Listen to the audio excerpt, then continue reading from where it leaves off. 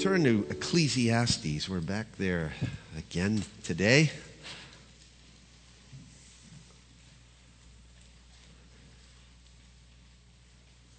And let me pray as we begin.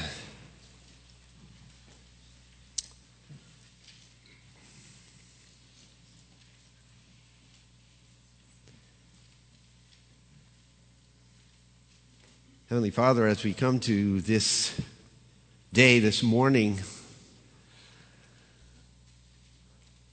this gathering together, Lord, to worship you and to hear from you, we're reminded of the fact that even though the book that we're about to look into is somewhat dismal on some level, that you are the one who rules and reigns.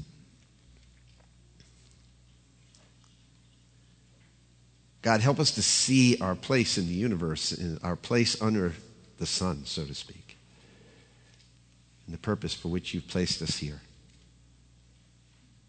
May we line up underneath your lordship and allow your Holy Spirit to do his work in us today. Open our eyes that we might see and our ears to hear. Let us receive your truth with joy and with a willingness to obey. Give us insight and illumination, we pray. In Jesus' name, amen.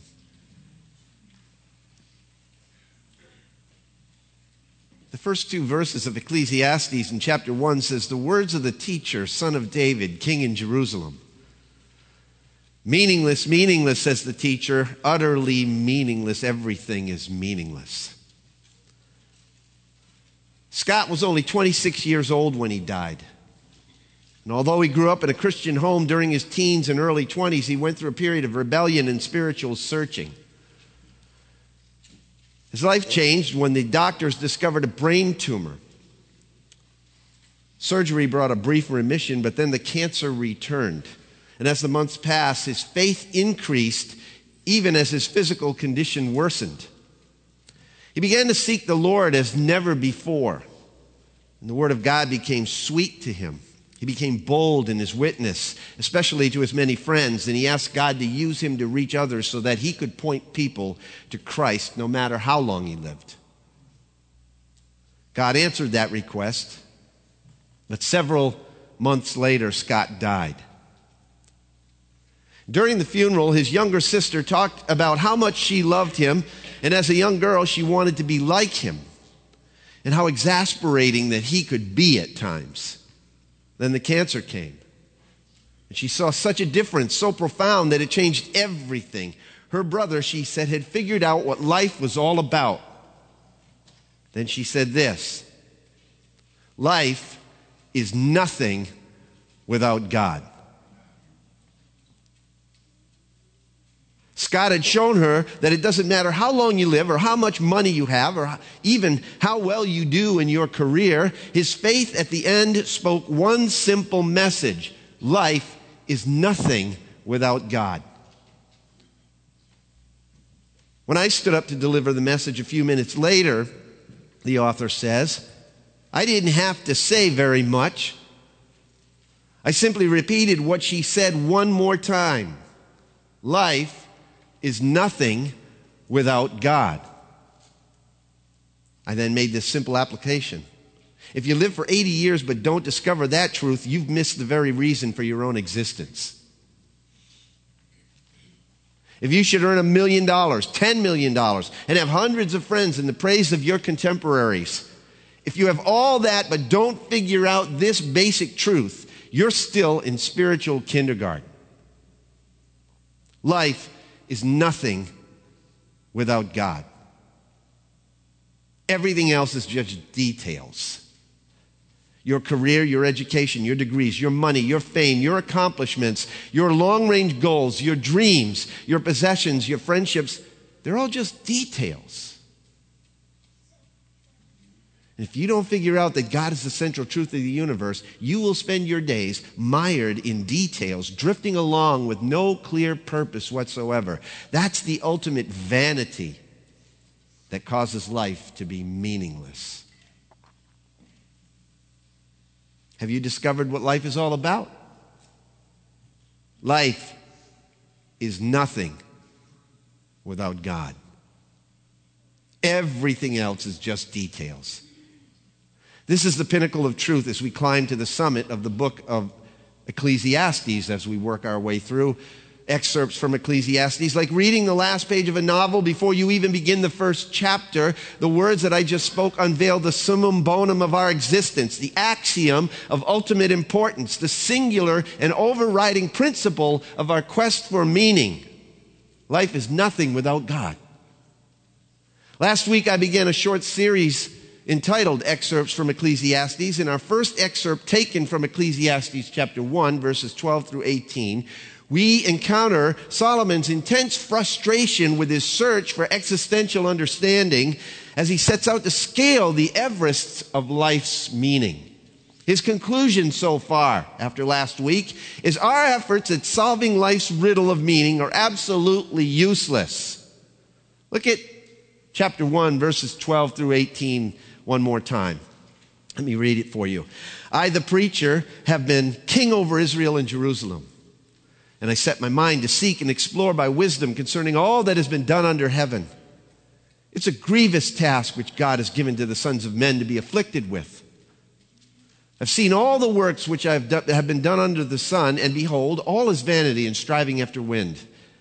What is crooked cannot be straightened, and what is lacking cannot be counted. I said to myself, behold, I've magnified and increased wisdom more than all who were over Jerusalem before me, and my mind has observed a great wealth of wisdom and knowledge. And I set my mind to know wisdom and to know madness and folly, and I realized that this also is striving after wind, because in much wisdom there is much grief, and increasing knowledge results in increasing pain. As we saw last time, most of us resonate totally with his frustration. We long to make some kind of sense out of our lives. There is this annoying, dull ache in our souls, isn't there? Driving us to look for some purpose, some meaning to our existence. So we seek and we search and we hope against hope that we'll uncover the answer to our unanswerable questions. And yet, as I suggested last week, unless our horizons are somehow broadened from under the sun to include something beyond the realm of this earth, the search will end where we left Solomon after last week's message, in utter despair. What we need is another perspective. Some time ago, I recall reading a letter that a college student wrote to her parents. She wrote, "Dear Mom and Dad, I have so much to tell you. It's been so long since we've communicated. Because of the fire in my dorm set off by the student riots, I experienced temporary lung damage and had to go to the hospital. And while I was there, I fell in love with an orderly. And we've moved in together. I dropped out of school when I found out I was pregnant, and he got fired because of his drinking, so we're going to move to Alaska, where we might get married after the birth of the baby, maybe. Signed, your loving daughter. P.S. None of that really happened, but I did flunk my chemistry class, and I wanted you to keep it in perspective." Perspective is what all of us need. See? We need to view our lives from the perspective of God's wisdom, not man's wisdom. Because as we began to see last time, human wisdom makes a weak foundation. Last time we traced Solomon's journey in this text through two stages. Let me review them for you. In verse 12, Solomon introduced himself to us as an honest seeker. Look at verses 12 and 13 again. Solomon says, I set my mind to seek and explore. He observed life broadly because of who he was as the king of Jerusalem in Israel and Jerusalem, son of David and possessor of unmatched human wisdom which God bestowed on him. Solomon had this opportunity to observe life from a myriad of colorful angles. And so he investigated life broadly and meticulously. Verse 13 said he set his mind to explore everything under heaven. Everything. He investigated it personally, we saw. It wasn't enough to simply learn from the mistakes of others around him. He had to experiment with everything himself. And in the final analysis, Solomon concludes right there, it is a grievous task in verse 13, which God has given to the sons of men to be afflicted with. Yet, as we saw last time, right there at the end of verse 13, Solomon opens up a door to a little understanding for us. Note it. It is a grievous task which God has given to the sons of men. And I called this last time deliberately induced frustration. Remember that? God has given this grievous search to the sons of Adam. And it was introduced after Adam's fall that God did it. He did it on purpose. The human heart has been dissatisfied and frustrated since we left the Garden of Eden. Is that right? Why? Because God put that frustration there after the fall so that the search for fulfillment might lead us to realize that nothing on earth can replace what only heaven can provide. Life is nothing without God. And Solomon's search proves it as he moves from an honest seeker into the second stage we looked at, a hopeless skeptic, verses 14 and 15. He concludes in verse 15, what is crooked cannot be straightened, what is lacking cannot be counted. That's what life in the world is like to the hopeless skeptic. It's a twisted and messed up place, and there's a glaring lack of resources for us to do anything about it. How often do you struggle with that mindset? That frustration causes so many people to become hopeless skeptics and cynics. But this really should not drive us to despair. It should drive us somewhere else. It should drive us to God. And the point is that our inability to straighten out what is crooked or count on what is not there is often the perfect context for God to show himself, and he often does. And faith makes all the difference in your perspective. Jesus, when he walked under the sun, proved that crooked lives, limbs, and outlooks and attitudes can be straightened when faith is involved in the process. Someone said, and I ended with this last time, you cannot explain the world from the standpoint of the world. The answer needs to come from somewhere else. Our search for answers will always lead to despair until our search leads us finally to God. When we remove Jesus Christ from the pursuit, we're headed for ultimate disaster, and you become nothing more than what Solomon describes in the last 3 verses of this chapter, where we're going to pick it up today. He becomes a hapless survivor. Look at verse 16. I said to myself, behold, I've magnified and increased wisdom more than all who were over Jerusalem before me, and my mind has observed a wealth of wisdom and knowledge. And I set my mind to know wisdom and know madness and folly, and realize that this is also striving after wind. You know what this text spells? Despair. Despair. Despair. He's got it all, but he's in despair. Solomon had it all. And if anyone had the resources to solve the puzzle of life and its meaning, Solomon did. Yet in the end, it didn't matter, did it? What he knew was not enough. All his advantages as king proved worthless in the pursuit. It's an odd thing, isn't it, that the modern existentialist philosophy of despair originated in Paris, one of the most beautiful, wealthy, and expanding cities in the world at the time. I've read that Walker Percy, in his book of essays, The Message in a Bottle, explains that despair arises out of circumstances of plenty rather than deprivation. You do not detect despair in the writings of Solzhenitsyn, Viktor Frankl, or Fox's Book of Martyrs. As Philip Yancey wrote, existential despair did not germinate in the hellholes of Auschwitz or Siberia, but rather in the cafes of Paris, the coffee shops of Copenhagen, and the luxury palaces of Beverly Hills. Unquote. When I read the Old Testament, I do not detect meaninglessness, despair in the shadows of David's caves, but only here in the glory of Solomon's palace. The mood of these verses is so akin to that of our own society.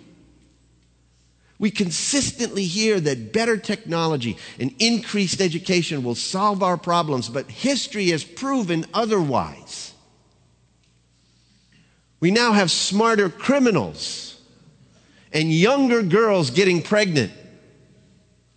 What has been developed for good has also enlarged our ability to perpetrate evil. Listen to the poignant words of Malcolm Muggeridge and see if you agree.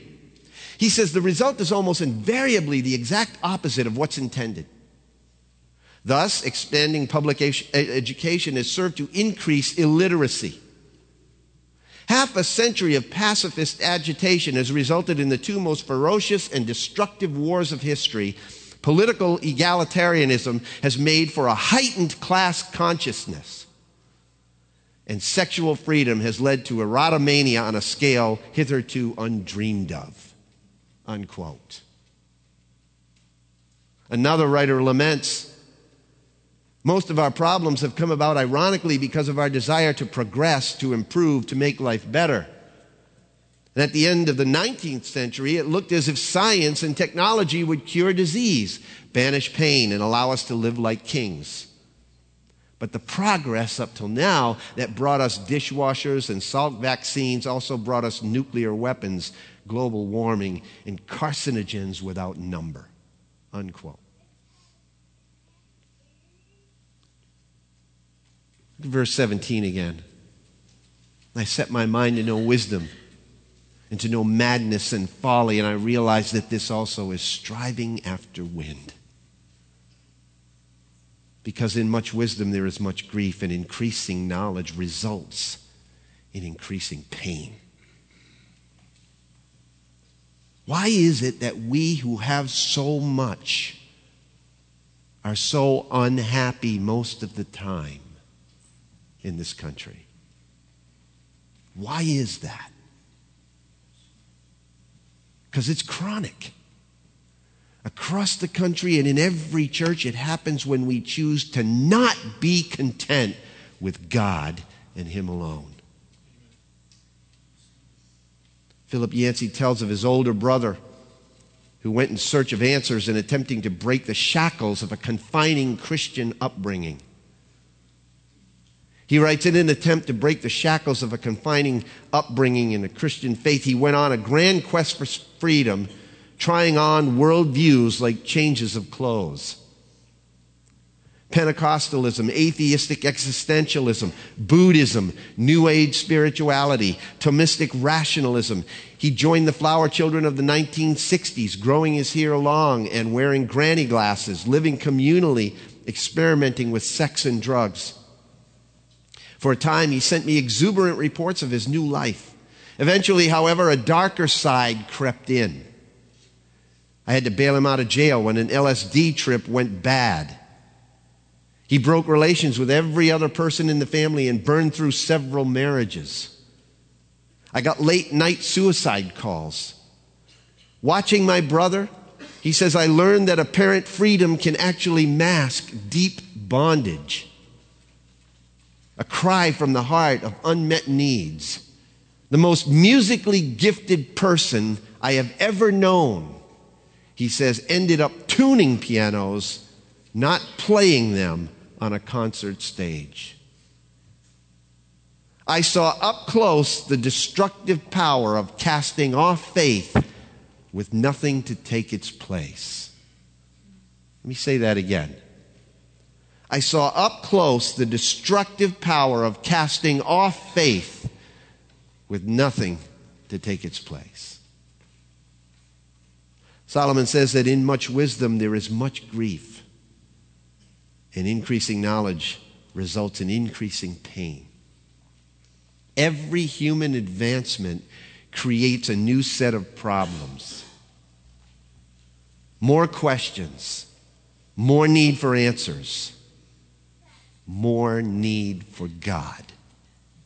You see, the more we know, the more we realize the burdens of knowing, and the more pain we incur. And it started at the tree in the Garden of Eden. Humanity's fall was the result of desiring more fruit? More what? Knowledge. And the attainment of it caused us to run away from God.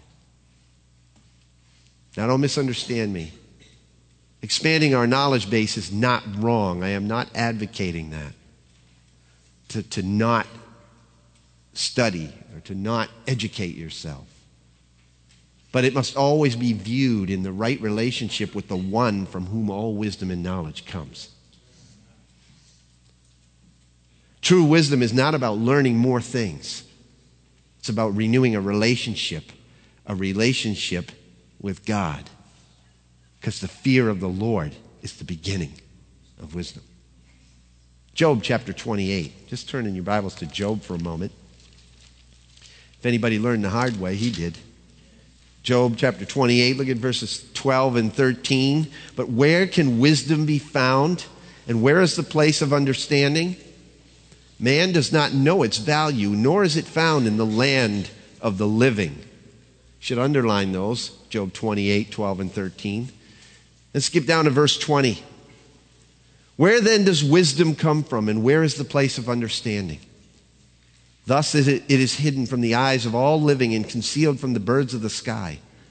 Abaddon and death say, with our ears we have heard a report of it. God understands its way, and he knows its place. For he looks to the ends of the earth and sees everything under the heavens. When he imparted weight to the wind and meted out the waters by measure. When he set a limit for the rain and a course for the thunderbolt. Then he saw it and declared it, and he established it and also searched it out. And to man he said, behold, the fear of the Lord, that is wisdom, and to depart from evil is understanding. The fear of the Lord is the beginning of wisdom. Solomon knew those words. He knew those words intimately. They were familiar words to him. He recorded them in Proverbs chapter 9 and verse 10 and other places in the book of Proverbs, which scholars believe he wrote before Ecclesiastes. Yet he somehow lost sight of those words.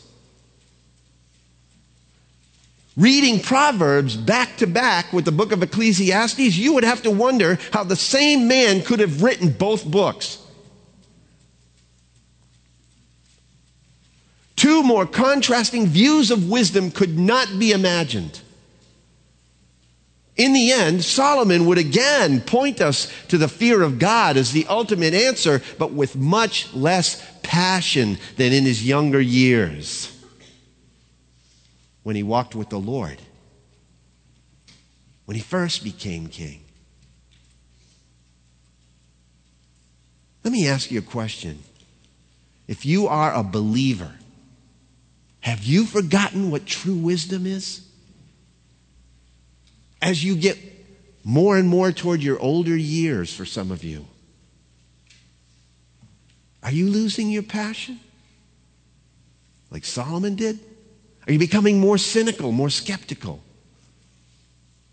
How's your relationship with God? The Apostle Paul reminded us that all the treasures of wisdom and knowledge, all that we seek, culminate in the person of Jesus Christ. Colossians chapter 2 in the New Testament, in the first 4 verses. Paul writes, for I want you to know how great a struggle I have on your behalf and for those who are at Laodicea, for all those who have not personally seen my face, that their hearts may be encouraged, having been knit together in love and attaining to all the wealth that comes from the full assurance of understanding, resulting in a true knowledge of God's mystery, that is, Christ himself, in whom are hidden all the treasures of wisdom and knowledge. And I say this, that no one of you, or no one will delude you with persuasive argument. God's mystery, that is Christ himself. You know, mystery is an unsettling concept, especially to Protestants. Protestants have no place for mystery, seems like. If there is, it's a very small place, and one we feel confident that can be explained in time, given enough scrutiny. Catholics are much better at this, I think, writes Ken Geyer, and I agree with him. Mystery is something that not only they make a place for, but kneel before. Unlike them, Protestants have an almost obsessive-compulsive need for clarity, which is not so much a theological need as it is a psychological need. I think we feel that if we can somehow connect all the dots in life in some kind of cause and effect manner, that life can be managed and made safe for us and for those we love. But the universe, mark this now, the universe cannot be managed or made safe, not by us anyway. When we lose a sense of mystery, we lose a sense of our place in the universe. And leaving that place, we leave behind a humility that is attendant to that place. Mystery, ambiguity, uncertainty, these are places where we reach an end of ourselves, folks. Places we have to stop and take off our shoes. Because if we don't, the mystery, the ambiguity, and the uncertainty will one day prove too much for us. Ken concludes, if we must have all of our questions answered before we can go forward in our relationship with God, there will come a day when we will not go forward anymore. In the meantime, we're surrounded by mystery, and we need to learn to live with it. When we learn to live with mystery and unanswered questions, when we go on asking and seeking and knocking, content not to find every answer, we begin to break out of this under the sun despair that Solomon was in. We can live every moment with a sense of expectancy and awe in the presence of God. Instead of emptiness and despair, there is wonder and joy. The choice is really yours and mine. Like Solomon, we can move from honest seeker to hopeless skeptic or hapless survivor, or like Job, we can instead find ourselves in the way of true wisdom as a humble worshiper. And that's what we need to be. After all of his suffering and searching for answers, Job, his conclusion was of a very different tenor than Solomon's conclusion. Job chapter 42, in verses 2 to 6. I'm going to read it from the New Living Translation for you. I just finished reading the book of Job again, and it never ceases to amaze me. This conclusion takes me by surprise every time, and I love it. Job says, I know, he's speaking to God, I know that you can do anything and no one can stop you. You asked, who is this that questions my wisdom with such ignorance? Job says, it is I, and I was talking about things I knew nothing about, things far too wonderful for me. You said, listen and I will speak. I have some questions for you and you must answer them. I had only heard about you before, but now I have seen you with my own eyes, and I take back everything that I said. And I sit in dust and ashes to show my repentance. Isn't that a great conclusion? So much different than Solomon's. Listen, friends, as author Ken Geyer put it again, God doesn't ask us to figure out our salvation with confidence and certainty. No. He asks us to work out our salvation with fear and trembling. Living the questions is part of the way that we do that. Our unanswered questions are the grappling hooks with which we scale the north face of God, who seems at times to be an Everest of indifference. But the ascent is treacherous, and maybe why we brave the climb is because we sense that abandoning that climb might be even more treacherous.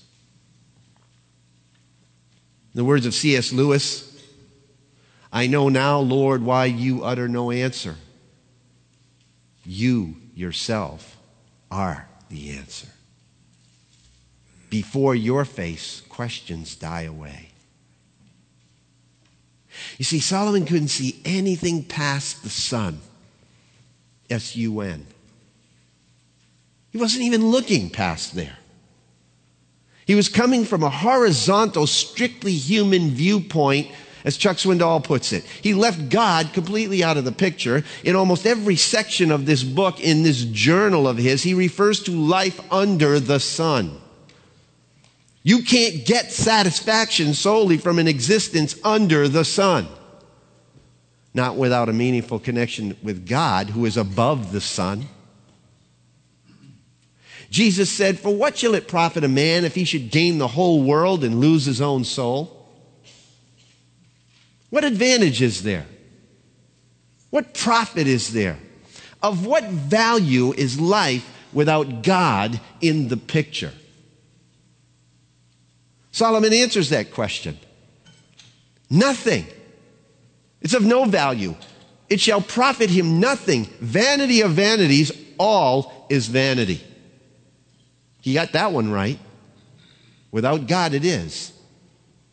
Each of us has within himself or herself this same frustration that Solomon is referring to throughout his search. How many of us would deny that fact? In fact, all of creation has this frustration. Romans chapter 8, verses 20 and 21. It'll be on the screen for you. For the creation, Paul writes, was subjected to frustration. Not by its own choice, but by the will of the one who subjected it. Who's that? God. He subjected it in hope that the creation itself will be liberated from its bondage to decay and brought into the freedom and the glory of the children of God. I like the way one man explains it. He says the picture here is of God subjecting creation to frustration. God knew that after the fall, we would try to set up other gods, try to give our lives to the pursuit of pleasure or wealth or power or status. And so he said that one of the results of the fall would be that none of those things would be able to bring us soul satisfaction. Our pursuit of them would always involve a measure of discontent and discouragement and disappointment. But he did this, Paul said in that text, in hope. Did you catch those two words?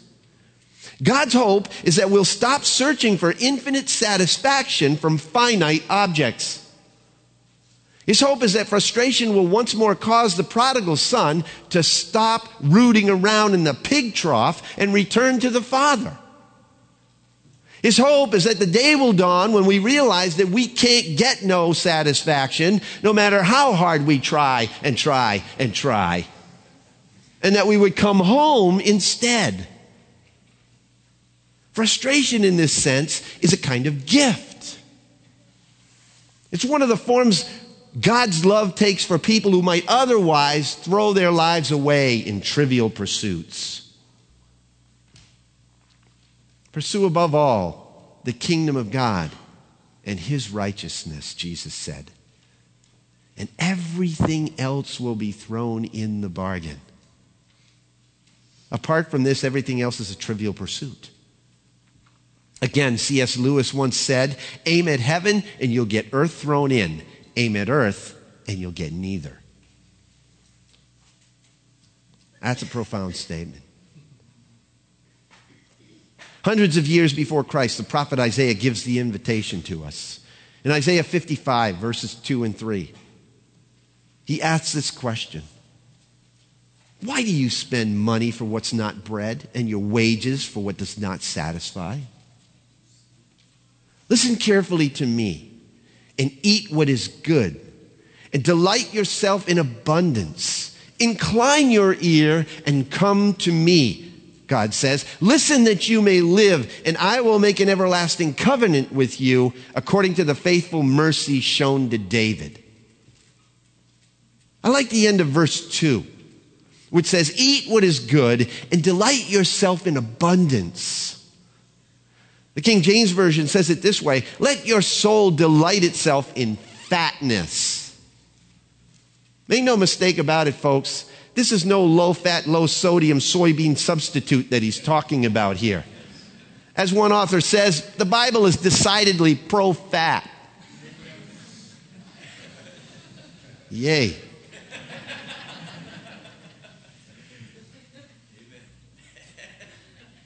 Mountain Dew and Suzy Q's. Yes.